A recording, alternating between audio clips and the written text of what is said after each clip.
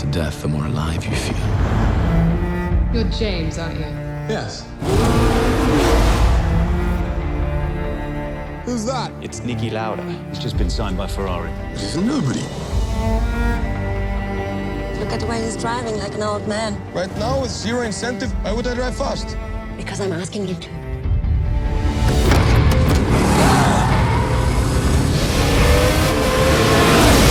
This is an incredible battle between these two great drivers. Next time, I'll have you. No chance. You're just the party guy. That's why everybody likes you. Yes, I know, I'm terrible. No, you're not terrible. You're just who you are at this point in your life. To be a champion, it takes more than just being quick. You have to really believe it. I've been waiting for this my whole life. I can beat this guy, trust me. He's consistent, dependable. Will he put his life on the line the day that really matters? Welcome to the racing grudge match of the decade.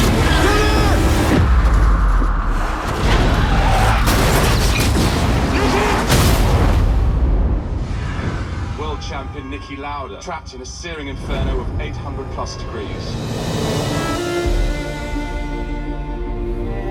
Talk to me, James. Don't go to men who are willing to kill themselves driving in circles looking for normality. And what did your wife say when she saw your face? She said, you don't need a face to drive, you just need the right foot. I feel responsible for what happened.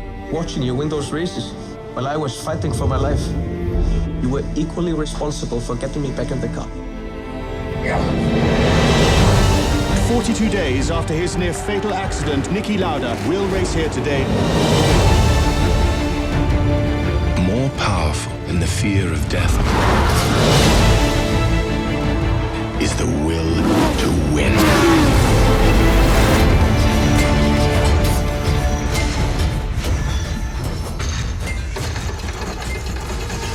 Wow, what a trailer for Rush. This movie is great. Anyways, welcome to Matinee Baseball, brought to you by the Tailgate Side. I'm your host, Ted Flint. Everything here at the Tailgate Side is brought to you by Money Bites, the best part of the Sundae cone. They have 3 flavors: white chocolate, dark chocolate, milk chocolate.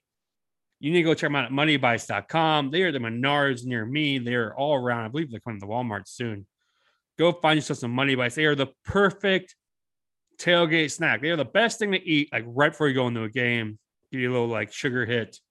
Moneybites.com. Best part of Sunday cone. Just a tip. Anyways, feel free to subscribe to us on iHeart, Spotify, and Stitcher. I do apologize. We did do a podcast earlier tonight in which we had plenty of Cody Rhodes for Cyclone Fanatic. The tailgateside.com has amazing content.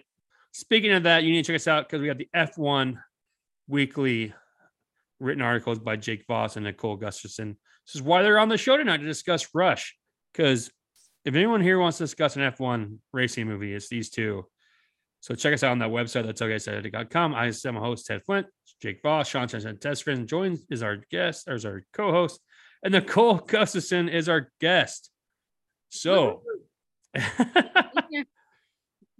might have the biggest bump immediately between those podcasts, which may not have been a good idea. So, all right. So Rush came out in 2013. It's directed by Ron Howard, better known as a guy who tried to direct in Solo, and a couple other movies like Apollo 13. What else did Ron Howard direct? There's another one out there. Splash. Did he direct Splash? Everyone's just staring at me. Great. Anyway, Ron Howard, Opie from Andy Griffith's Show, which none of these kids remember because maybe their parents do. Directed Rush. I'm going to pass it to Jake now because I am just stumbling over my words. Jake, help me out, brother. This is what happens when we do 2 pods in a row. So Rush is a movie about the 70s rivalry of 2 pretty opposite drivers. They both kind of came up similarly, as a lot of people do, through Formula 3, Formula 2. They kind of went different ways. Niki Lauda and James Hunt. Niki Lauda is the very calculated driver, always about the percentages, not taking risks. And James Hunt is the complete opposite of that. He is a brash British driver who was known as a party animal. And so these two clashed. And in the 76 sixth season had an epic battle for the championship, which James Hunt went on to win by 1 point in the final race. Yeah, so this movie's really interesting. It's like I think I knew there was an accident. I didn't even watch a trailer for this movie because I had heard that it was like a really good movie. So I went into it blind. I knew Thor was in it. That's about it. For some reason, I thought Bucky was the other guy. And I can't think of his name right now, the actor who plays Bucky. But Sebastian Stan. Thank you. Nicole's here to help me out. So and instead we got the guy who plays a bad guy in Civil War, who's in forgetting. I'm blanking on. But yeah, like it was really good, but also like it caught me off guard. Like I'm gonna let Jake and Nicole talk about it. Like Sean, did you know about this movie before you watched it? Like, did you watch the trailer or no? So I went in just like completely blind. I didn't even I didn't look it up on IMDb or anything. Kind of like when we were talking before, I did kind of the same thing Nicole did, where I went to just kind of look at it online and saw it was on Netflix. I'm like, okay, I guess I'll just dive in, and opened it up and went after it. And it was, yeah. So I didn't know what to expect or what I was getting into, or I just knew that it was, a racing movie. So, and it's perfectly fine. It's a good movie. I enjoyed it. I have a question. I'm curious about this because I've seen this movie. This may have been the 5th time, something like that, since it came out. It's 2 hours long. Did it feel 2 hours long? No. Absolutely not. So yeah. I no. watched it, like I play softball on Sunday nights, and I came home and watched it after we got done. So I started at like 10 o'clock at night, and I honestly expected to pause it and like finish it the next day.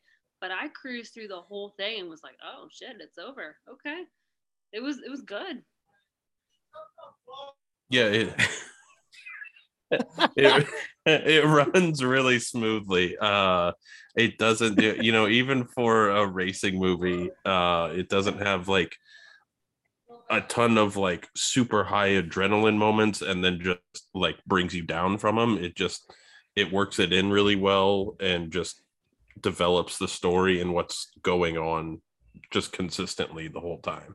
I tell you who does not like this movie is Tez's roommates. trying to sabotage our pod. So like this movie surprised me because like the nudity surprised me. Like straight up, I'm like, oh, so we're gonna have sex in this movie immediately. And that got, because like, Ron Howard, like he says he did Apollo 13. He does so many good movies, and it's annoying me that I cannot figure out what else he's directed. And like it caught me off guard because he's kind of like a wholesome director to an extent. Like so like that got me off guard. And like Angels and Demons, Da Vinci Code, Cinderella Man, A Beautiful Mind. Yeah. Apollo 13, Backdraft. Okay, there's nudity in Backdraft. He did Backdraft. All right. Anyways. Cocoon. Oh, the Cocoon thing. That's a Walter Brimley thing. Anyways, so like that caught me off guard. And also like this part, and like this is why like I was talking with Jake and in like a side chat, like spoiler alert, when Niki Lauda gets burnt up.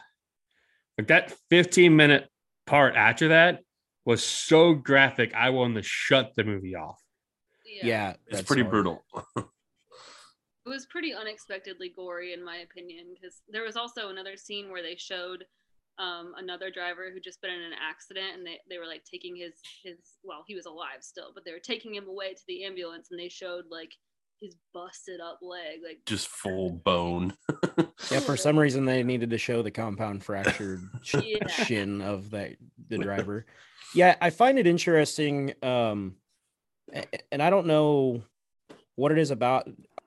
Obviously, some of those scenes, the other driver leg thing, I wouldn't put into this, but the scene of him in the hospital recovering, and he has to get his lungs like vacuumed out for them to heal. But I think, and then they did it twice. They're like, put it back in, put it back in. Let's do it again. That wasn't just and at least from what I understand, that wasn't just like a one-time thing.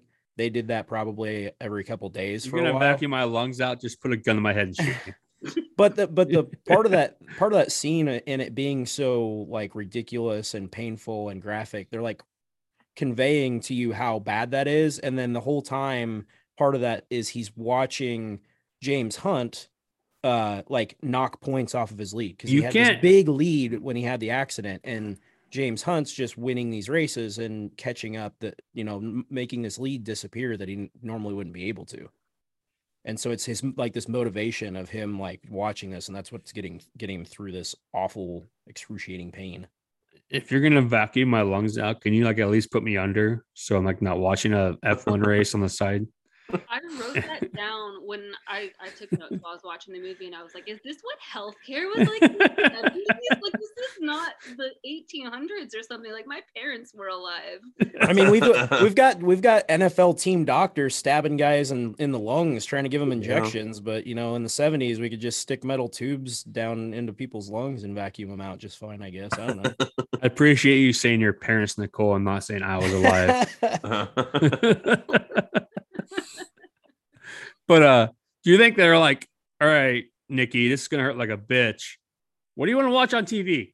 What's real TV in here? You want to watch Three's Company? You want to watch Stanford and Sons? Like, what do you want to put on that TV? Give me the race.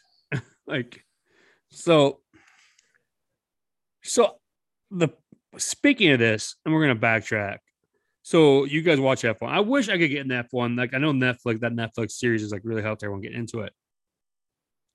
People don't die in that sport at this rate anymore, right? And they're saying like 2 out of 25 or some shit, right? No, not like they used to. I mean, for one, so the track that they were at, and they talked about how dangerous it was and that Nikki crashed at and stuff like. That is, I don't know if you caught it, but that is a 14-mile track in Germany. It's now toll roads that you can like pay to go drive on. Well, the lap times are like for like sports cars now, like the top lap times are like 7 minutes. That's how long it takes to drive one lap of that track, and it was probably longer for those cars. So that being said, like that track, like the conditions they were racing in then between the cars and the tracks and the stuff, like the safety wasn't there. So they would have multiple drivers like a season die. Now you have like the top priority of, designing the cars and the tracks, like tracks have to have certain safety aspects and that stuff. Like, I don't know the last F1 driver to get really hurt. No, I mean, let alone die. Around the time this movie came out, I think was the last time they had a driver in one of the top series die, or maybe it was a little after that. The guy who was in like Formula 2, who's French, and they talk about him in Drive to Survive because some of the current F1 drivers were friends with him. And yeah, he got in an accident and died, but they have like. I don't know a ton about the history of Formula One because I'm relatively new to it. So all the real F1 heads who are listening to this podcast are probably going to be rolling their eyes. But I guess like they have this safety piece on the cars now that called the halo that, sort of like goes around the driver's head. So that when you get in an accident like that, there's something between whatever is hitting you, the guardrail, the ground, another car, whatever, and your helmet. And it saved a bunch of lives. But there are some people who are like old F1 fans who still think there was some sort of like valor in having people dying in this sport. Which is, yeah. So and Jake can maybe answer this, and like, pardon my ignorance, but like, did Earnhardt dying make it more safe? And I understand F1 and NASCAR are different things. Like, so him dying, like, did that like have a ripple effect into F1 about like they have like now like NASCAR has those bouncy walls or whatever they are, Yeah. So all right. So they're two separate things, but it's interesting because you can semi parallel them. So the last driver to die, which Nicole, you were right, was Jules Bianchi in 2014. got hurt and then later died from his injuries. Before then, I think is what I'm reading is Ayrton Senna, which a lot of people, open wheel fans know, I think was the last one before then. But that was 94, I think is what it says. So that Ayrton Senna was a legend.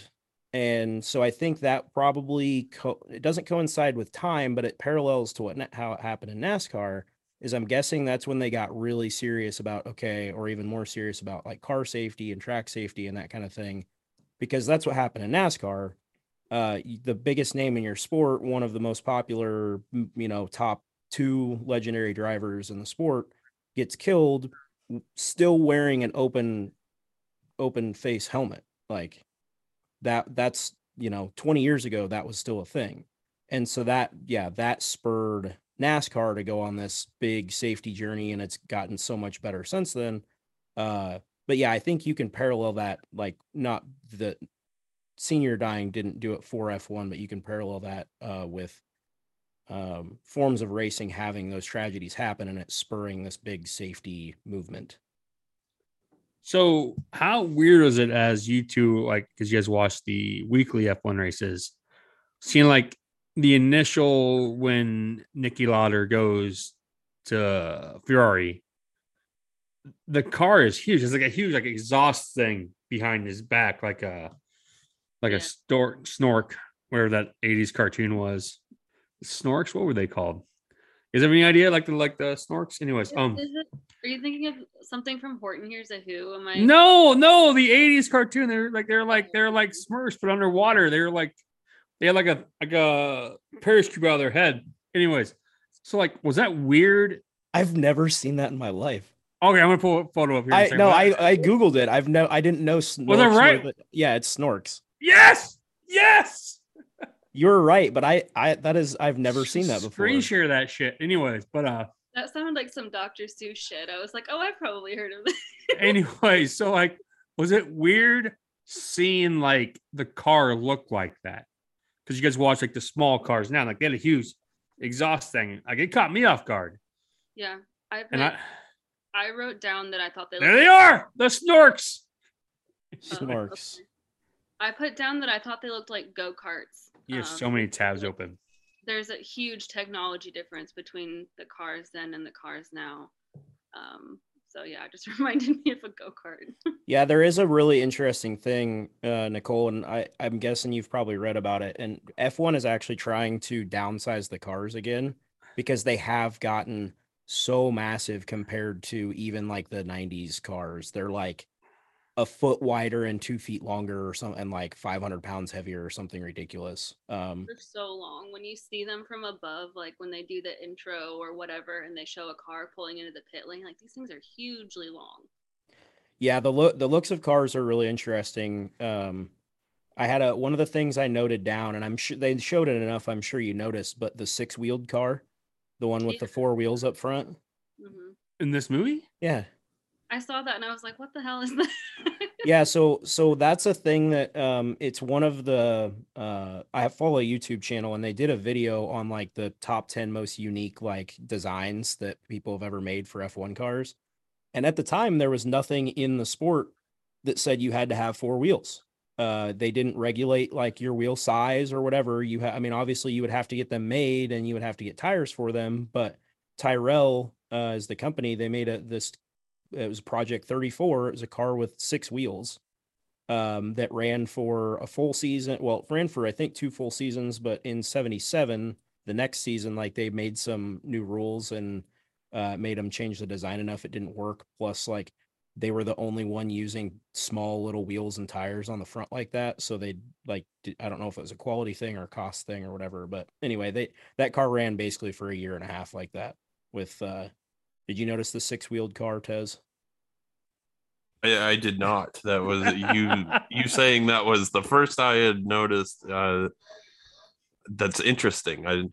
Maybe that's more of a me thing, just because I'm like a design type of person. But I feel like you pay attention more than us two combined. So there was one shot. It might have been the pits or something, but it was like one of the main cars was near that car, and that's when I saw it. I was like, oh, okay. Yeah, there's a lot of fun. If you ever get bored and for some reason are thinking, or like Nicole, since you actively watching stuff, Googling like the fun designs that teams have made of F1 cars I mean, it's basically ever since it existed, but there's a team that like had a third like wing on the front, like out in front of the driver, like an elevated wing. It was, yeah, there's a lot of really goofy things that teams have tried, but that was one of them, and it just so happened to be included in this because it was that season that it ran, and I think it actually won a race or two at some point. So it's time for me to upset Jake about his favorite movie. So I have the biggest problem I have with this movie is, I'm not saying Hunt's character is like a sympathetic character, but like they try like so hard to make Lauder's character like the protagonist of this movie, and at the end he's like doing the voiceover where, you know, James Hunt quits and such. But that man's an asshole, like just straight up not likable in any. He tells his wife that happiness is weakness. Can you imagine your spouse telling you that and be like, "This is who I want to be with"? I'm sorry, I understand that the point was to make him an asshole, but.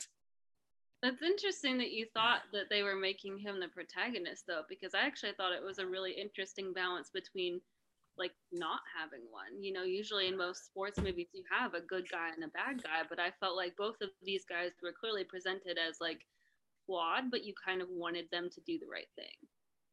Maybe protagonist is the wrong word, but like him giving the last word in the movie, you know, what? Because the other guy was dead. Well, yeah.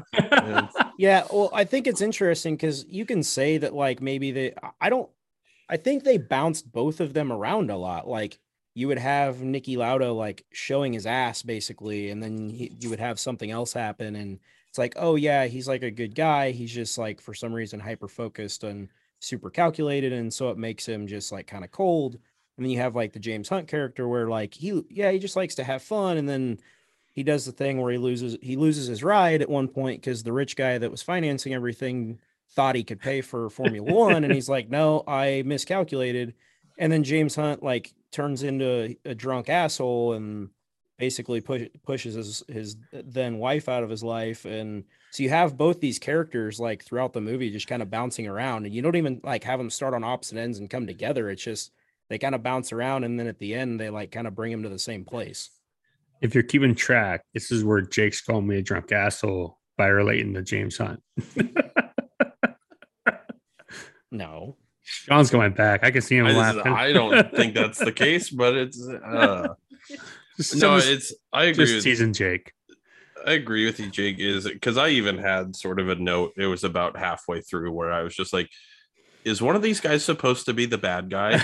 Because I'm not seeing it, because it is. You get a lot of the back and forth of just like, oh, okay, but it is, yeah, it's two guys doing the same sport with different styles and goals and lifestyles as well. And they just happen to, you know, have the early race in, was it Formula 3 to start the movie? And so they kind of have that natural rivalry that they've built between each other. And then at the end, I don't think you don't get a resolution of a good guy, bad guy, you know, beat the villain kind of story.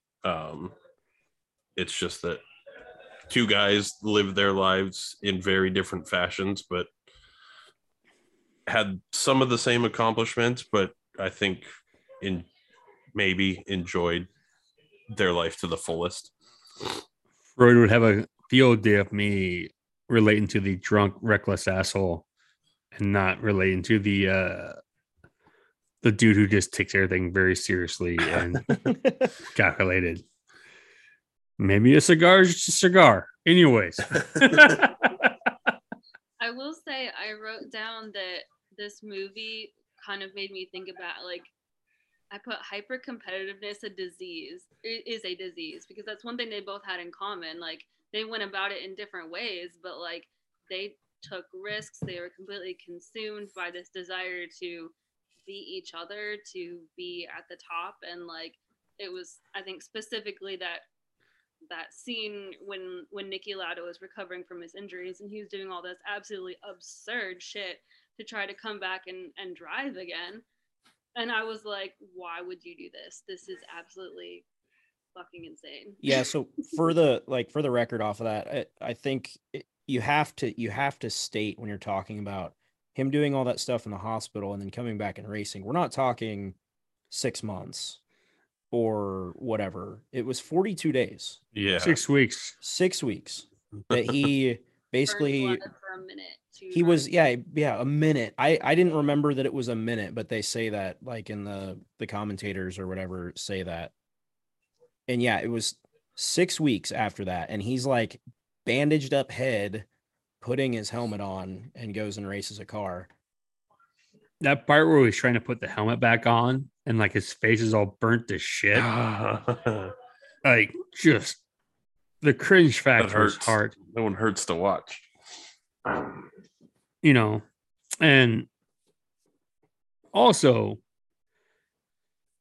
can we talk about how James Hunt flat out like Heath Ledger Joker's a dude of a cassette player in this movie? Yeah, see, but that's one of the moments where like, okay, so he's not a complete asshole, and like obviously that's them like showing that he started. Ask the reporter if he thinks he's a complete asshole. He lost like 5 teeth, probably. Yeah, that was kind of the point.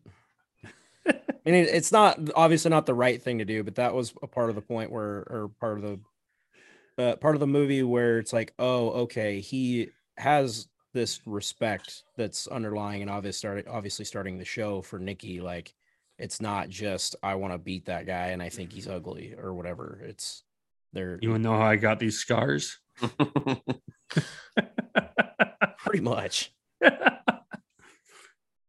So back to the competitive part, and before I get too many Cody Rhodes, I get forgetful. So I looked at the Wikipedia about this shit. So James Hunt, he retires 3 years after winning a championship, which is the dream. You win the ship, you're done. Take your money, take your Playboy-ish or whatever. So he was a F1 announcer. Yeah. Yes. So I was reading this article about this, like an article from this. And that day they had them share a mic. And the guy that he broadcasts with, he hated or did not get along with. So like more than once, there's like on tape of him gripping the microphone and like ripping it away from this guy's hand to like talk. So like they shared a mic. Can you imagine like anything like my Gus Johnson and whoever sharing a microphone for like a big college. They did A-Rod and Jeter. Like, can you imagine if those guys were like next to each other, having to share a microphone? You know, so that part made a crack at me. And also when I was doing research for this podcast, apparently, according to James Hunt, he had sex with 5,000 women. So that's a bullshit number. Well, okay. So I want to bring up my favorite line in the whole movie was when Niki Lauda was talking to his teammate about this date he had with the girl who worked at their team or whatever, and his teammate was telling him that the girl had this ex-boyfriend, and they said everybody called the ex an immortal fuck, and the guy turned out to be James Hunt. And I was just, that was one of those things. What a thing to say, man. I'm gonna keep that in the back of my brain at some point. Just like an amazing inadvertent and like how he says it like he's doing the guy a favor. I'm looking out for you, brother. Like I'm just trying to help you. You don't want to follow this dude. You don't want to follow Paul Bunyan to a goddamn forest. Like you're gonna look shitty, you know, like you're no Pecos Bill. But like just the fact he's like doing him a favor is just ridiculous. You know? Like, it cracked me up too. So, but anyways, this movie is very good.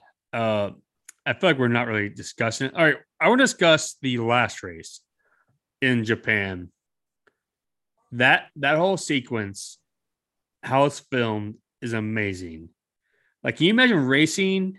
Like, do they still race in rain like that? Like, is that still a thing? They race in rain, but they will stop if it's too ridiculous or like not start. And this is going to show my age, and I am sorry, but back when I was younger and I used to watch NASCAR, they would have cameras on bumpers, and they would like be able to like pull like the tape off or something, you know. So like when it got grimy, how the fuck do they see? Like, seriously, how the fuck do they see in rain going 200 miles per hour? That's part of the challenge. And so like before the start of that, well, yeah, there's tear offs and stuff. But that was part of the, so before the race starts, the crew member for James Hunt comes out with like a hand drill, like a whatever, literally manual hand drill, and drills holes in it in his visor.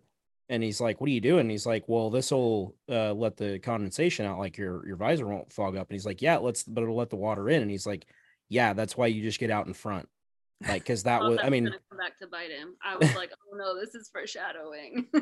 But yeah, like in those conditions, I mean, and even F1 now, it's not, and NASCAR now, NASCAR does some rain racing on road courses and stuff. But once you get like a couple cars back in a rain race like that, you basically can't see.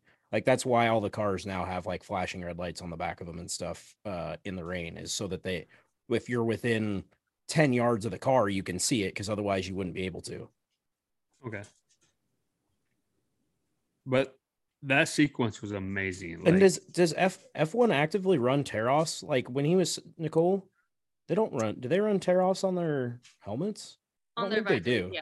Oh, do they? The reason I know this is because sometimes those tear-offs, when they just like chuck them out the car basically, and they can get sucked up into the other cars, like brake ducts or their, mechanical gear and stuff. So my favorite F1 driver, Charles Leclerc, had to make an unexpected pit in one of the races this year because Max Verstappen's tear-off got caught in his brakes and he was overheating.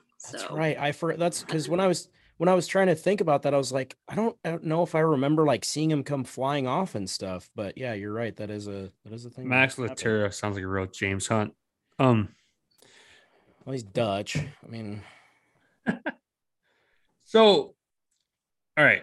So much like Money Bites is the best part of the Sunday Cone, we need to talk about our favorite part of the movie, our best part of the movie. So let's start with our guest, Nicole. Nicole, what was your favorite part of this movie?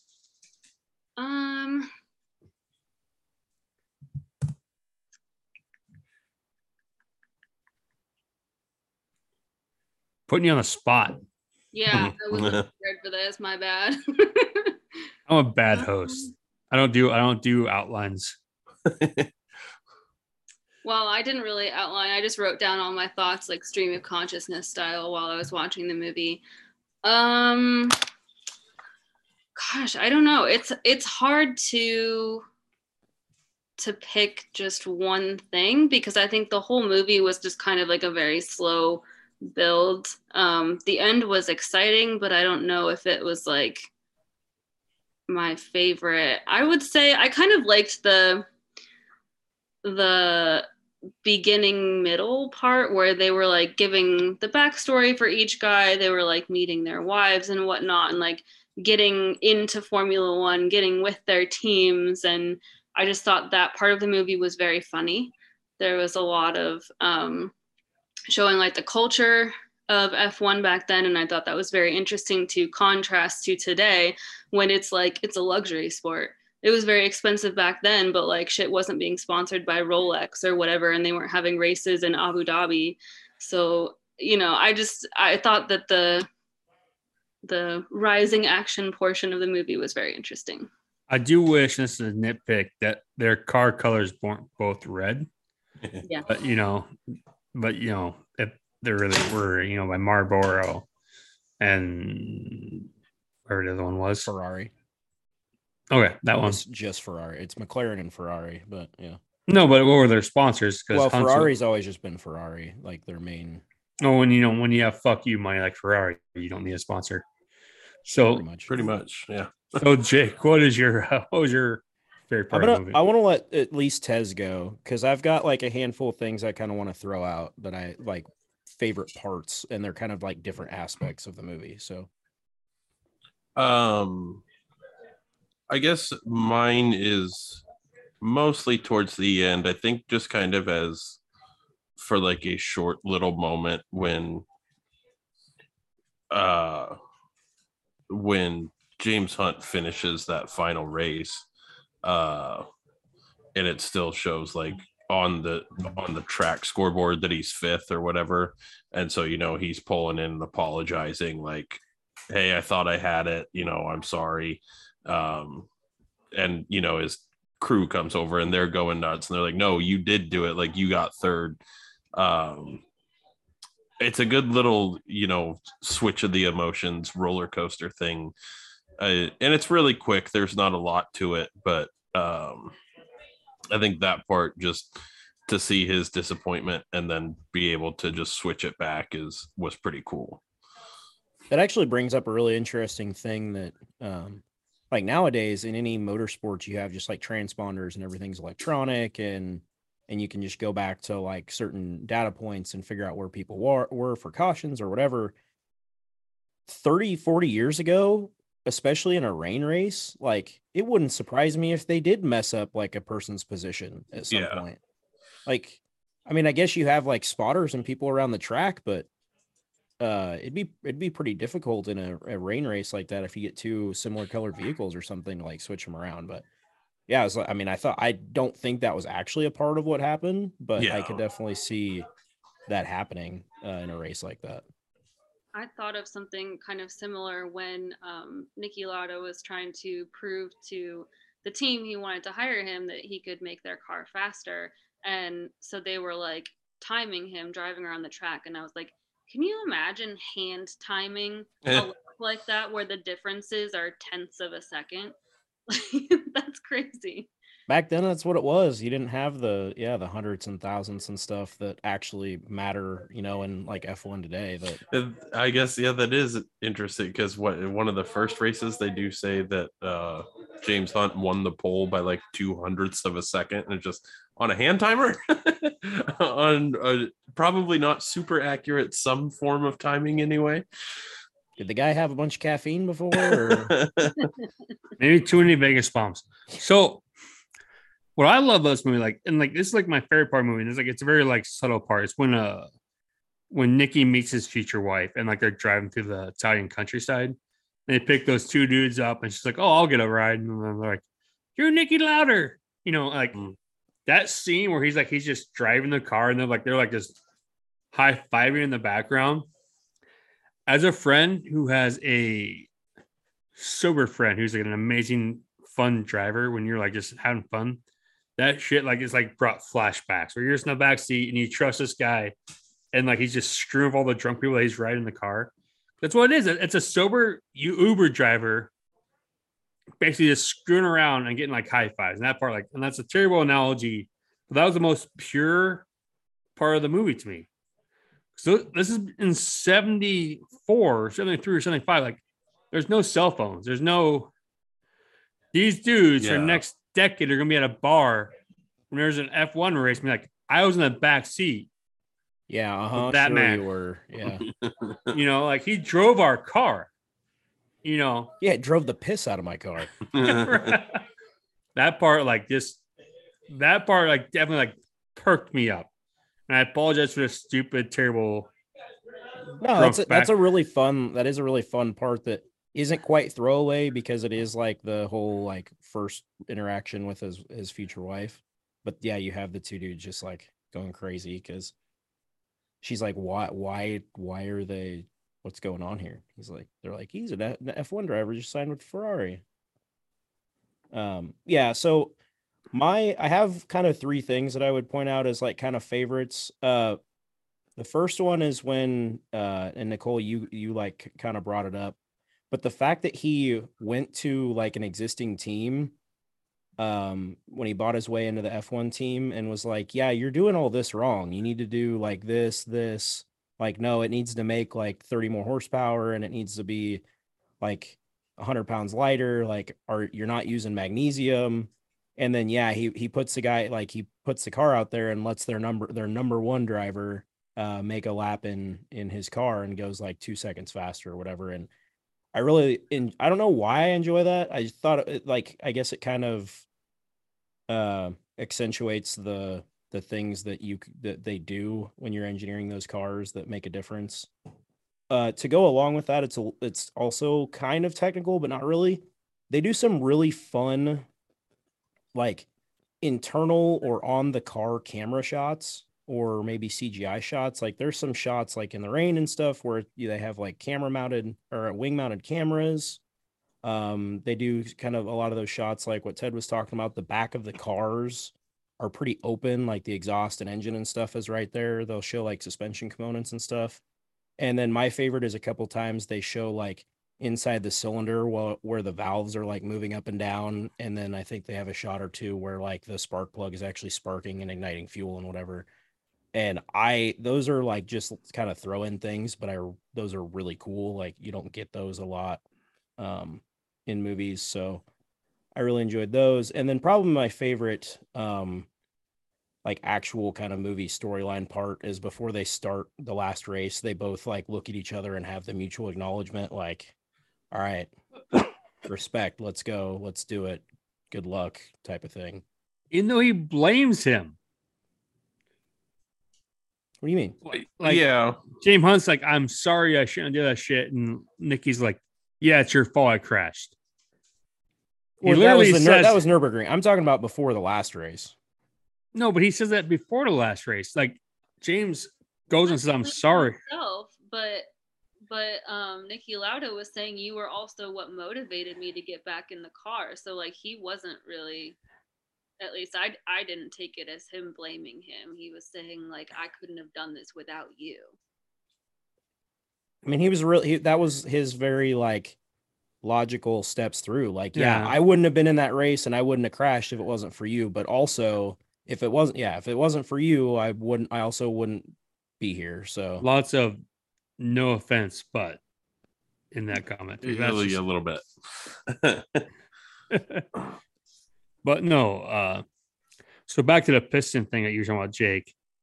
I swear to God, and you said like 5 times. I swear to God, there's one of those. They had like 3 or 4 of those piston modes, which are amazing.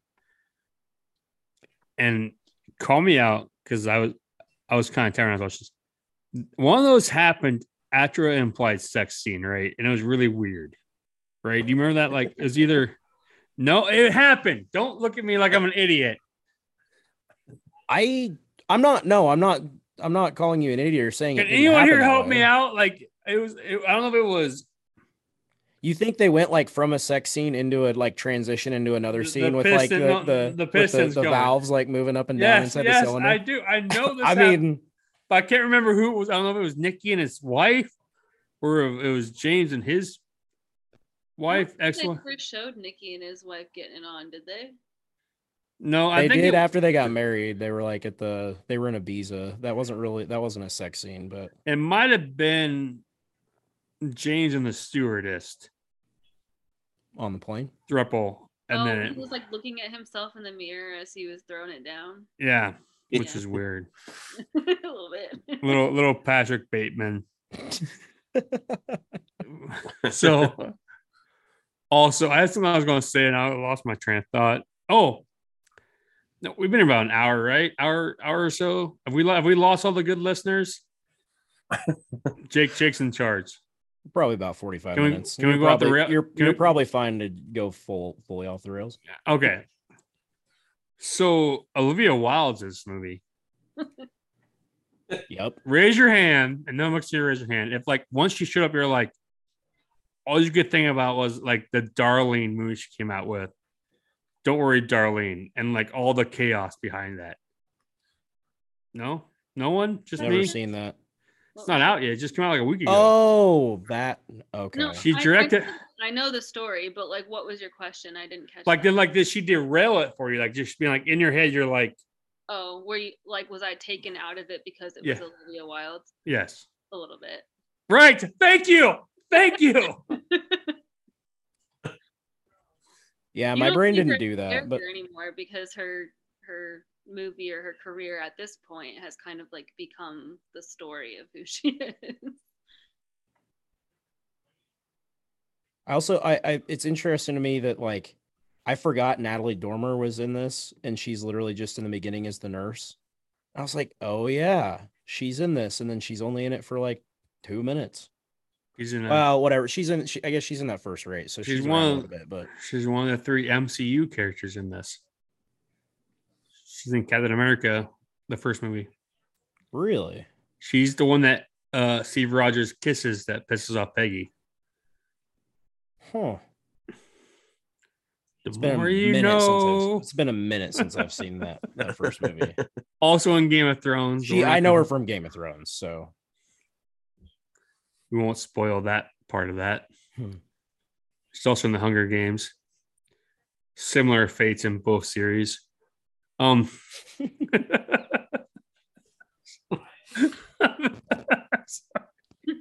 Happy endings were all of her characters.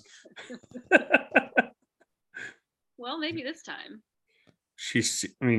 Maybe she got a kick out of it, and like she can brag about how she had sex with James Hunt before he was famous.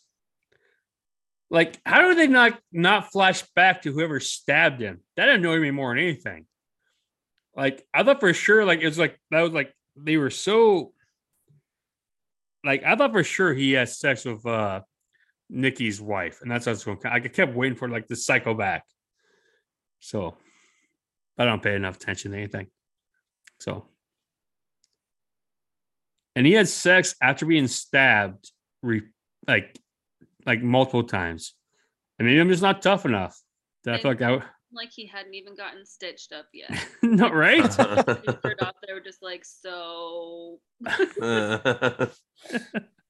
Nah, it'll be fine. Just don't. Yeah, it's dedication. Screw up some dirt in it, I guess. So, like I said, like, movie is very good. I don't know if I'll ever rewatch it, which is just because like that whole like 20-minute part where like Nikki's like going through this shit was tough. Like, just yeah, trust me, it's that part doesn't get any better if you've watched it multiple times. I'll tell you that. I will tell you something that disappointed me. Is I pulled up the Wikipedia on this movie. Jake, have you looked at the Wikipedia on this movie? No. So James and Nikki were friends. They literally shared an apartment together for a year and a half. I shit you not. And like most of them being angry at each other was made for the movie. They shared a flat.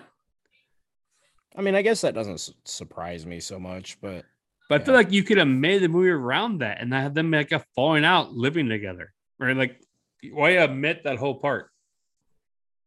I'm not trashing the movie. I enjoyed the movie. This is not me tearing down the movie. A good point though, because like it's kind of billed like a true story, but it is a fictionalized version of a true story. So it's maybe that's why when it comes to when it comes to some of these movies, I'm scared to actually go start reading about what really happened, because like that's a pretty big deal, like to damn near make up the like rivalry. The angry part of the rivalry. Like you can have a rivalry, like competitive rivalry, and be friends. Like that's a thing that can happen. Like I know like it happens a lot. Like there's F1 drivers that are friendly, but they compete with each other, and stuff happens that it happens in NASCAR and whatever. Like that can be a thing. So but just make them almost like enemies fictionally is. This kind of makes it more insane to me that Nikki worked so hard to get back in the car so soon, because I'm like, if you didn't hate the guy, your motivation was just winning. Like you hated losing that bad that you went through all of that. What the fuck? Michael Jordan. All right, let me find it here. Yeah, there are people that have that weird, just competitive thing, but yeah, right. if they're friendly, then I don't quite get it either. But so according to Wikipedia, which is never wrong. Never ever. Some things in this film are exaggerated, like the Hunt Lauda rivalry. In reality, they showed a flat early in their careers and were good friends. Others downplayed, like Lauda's shock of his disfigurement. And others were invented, like Hunt being the reporter up. I don't give a shit. Also, where he died was not called the graveyard. When he got burned up, it was called the Green Hell. So, which is a good name. Also, I don't know. Obviously, we weren't around, but they could. Two things could be true. Like when they started in, because they jumped through the F1, or the F3, F2 kind of quickly. They could have been like they could have like been competitive friends, like F3 to F2, and then like kind of got a little more separated later. And I don't know that, but I could see that happening. I think that happens now too. Like a lot of these guys come up through karts, and what they all do the same types of racing for the most part when they come up and get prepped for F1. And that's why a lot of them end up friends, but then they end up in F1 on rival, teams that are fighting each other. And then you're like, oh, they're rivals and they don't like each other, but no, they actually they spent the last 10 years with each other and probably lived together while they were like being groomed to be an F1 driver. So I can't wait to the Wikipedia page on why we all hate each other after I make you watch all of the Air Bud movies. I will happily watch I don't know, the first 3 or something maybe. Don't put that on me. After that, I mean, there's like 20 of them, Ted. Yeah, there's a lot of them. It's way too many. Sounds like a fucking challenge. So, yeah. You have anything in your notebook, Jake, before we bow out like Nikki in that final race, like a bum? So,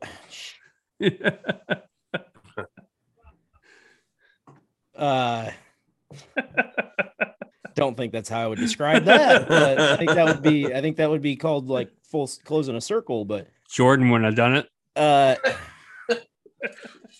Yeah, Jordan also wouldn't have put a helmet on 6 weeks after having his face burned off. But you have any burn off?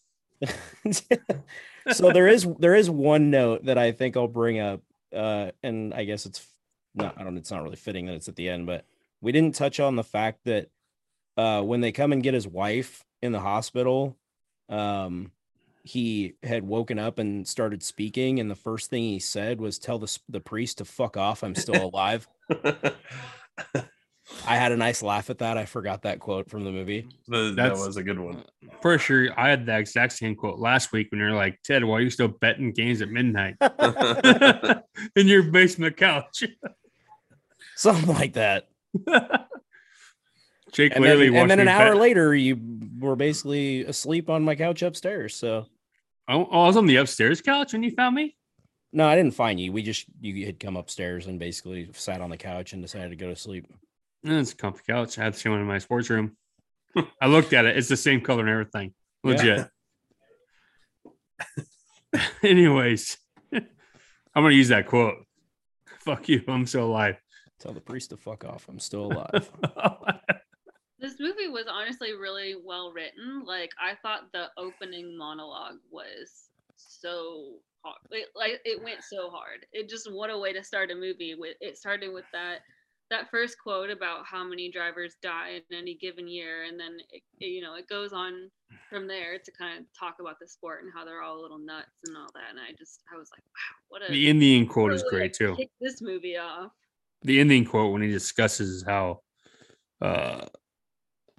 James died, he's like, he's the only one that I ever truly respected. Really hits hard too, like that's a killer quote.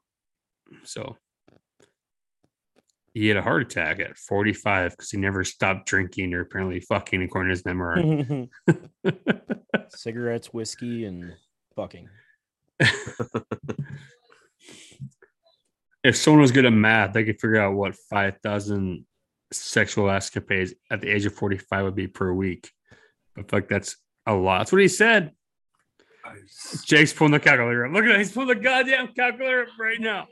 I'm just trying, Did we get a new STD because of James Hunt? There's a whole strain. They named it after him. So if you figure from the time he was 18 to the time he died, it would have been 3.6, so 3 to 4 a week. And racing. And training. Yeah, I mean, take Good that for as him. you. I mean, that's a more realistic one than Good for him. And which basketball player is it that claims they sex like Kareem Abdul-Jabbar? Is it? which Well, is it's like, it was like multiple people a day that he would have had to have sex with. But anyway,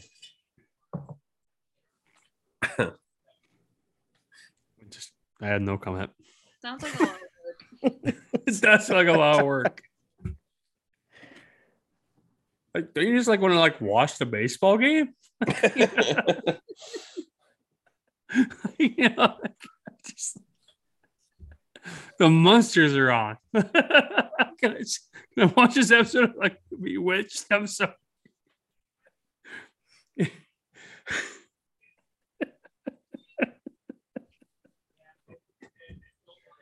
Ted's just in a laughing fit now. He's I'm spiraling. All right. I did not research anything about this movie going in other than just like what popped up on the summary when I Googled where to watch it. I knew Niki Lauda was still alive because he's in Drive to Survive. He's dead. Oh, well, he was, I guess. He died in 19. So this is a wiki. Don't look at me. Like, don't get mad at me. This is a wiki. He's in Drive to Survive because he's scarred. Drive to Survive, started before then, so he could have been in. Anyway, I knew he survived. He lived, yeah. Yeah, I knew he did not die from his injuries. But I'd never heard of James Hunt, so I was watching that last race just waiting for him to fucking die. Yeah. So, and we'll leave it on this. So, Nicole, I know that you recently, like, in the last year and a half or so, like, plowed through the MCU movies. Yes. So, when Nikki showed up, were you like, did you pull like the Leo, like, meme where you point at him? Like, Yes. Zemo? It really threw me off. I couldn't remember what movie I knew him from, but I remembered that he was the villain. So I was like, I don't like this guy. This is giving me weird vibes. Zemo. It was hard to see him as something other than a villain for a little bit. and he had those chompers in that were like fake teeth. His overbite, yeah. Yeah, so prosthetic.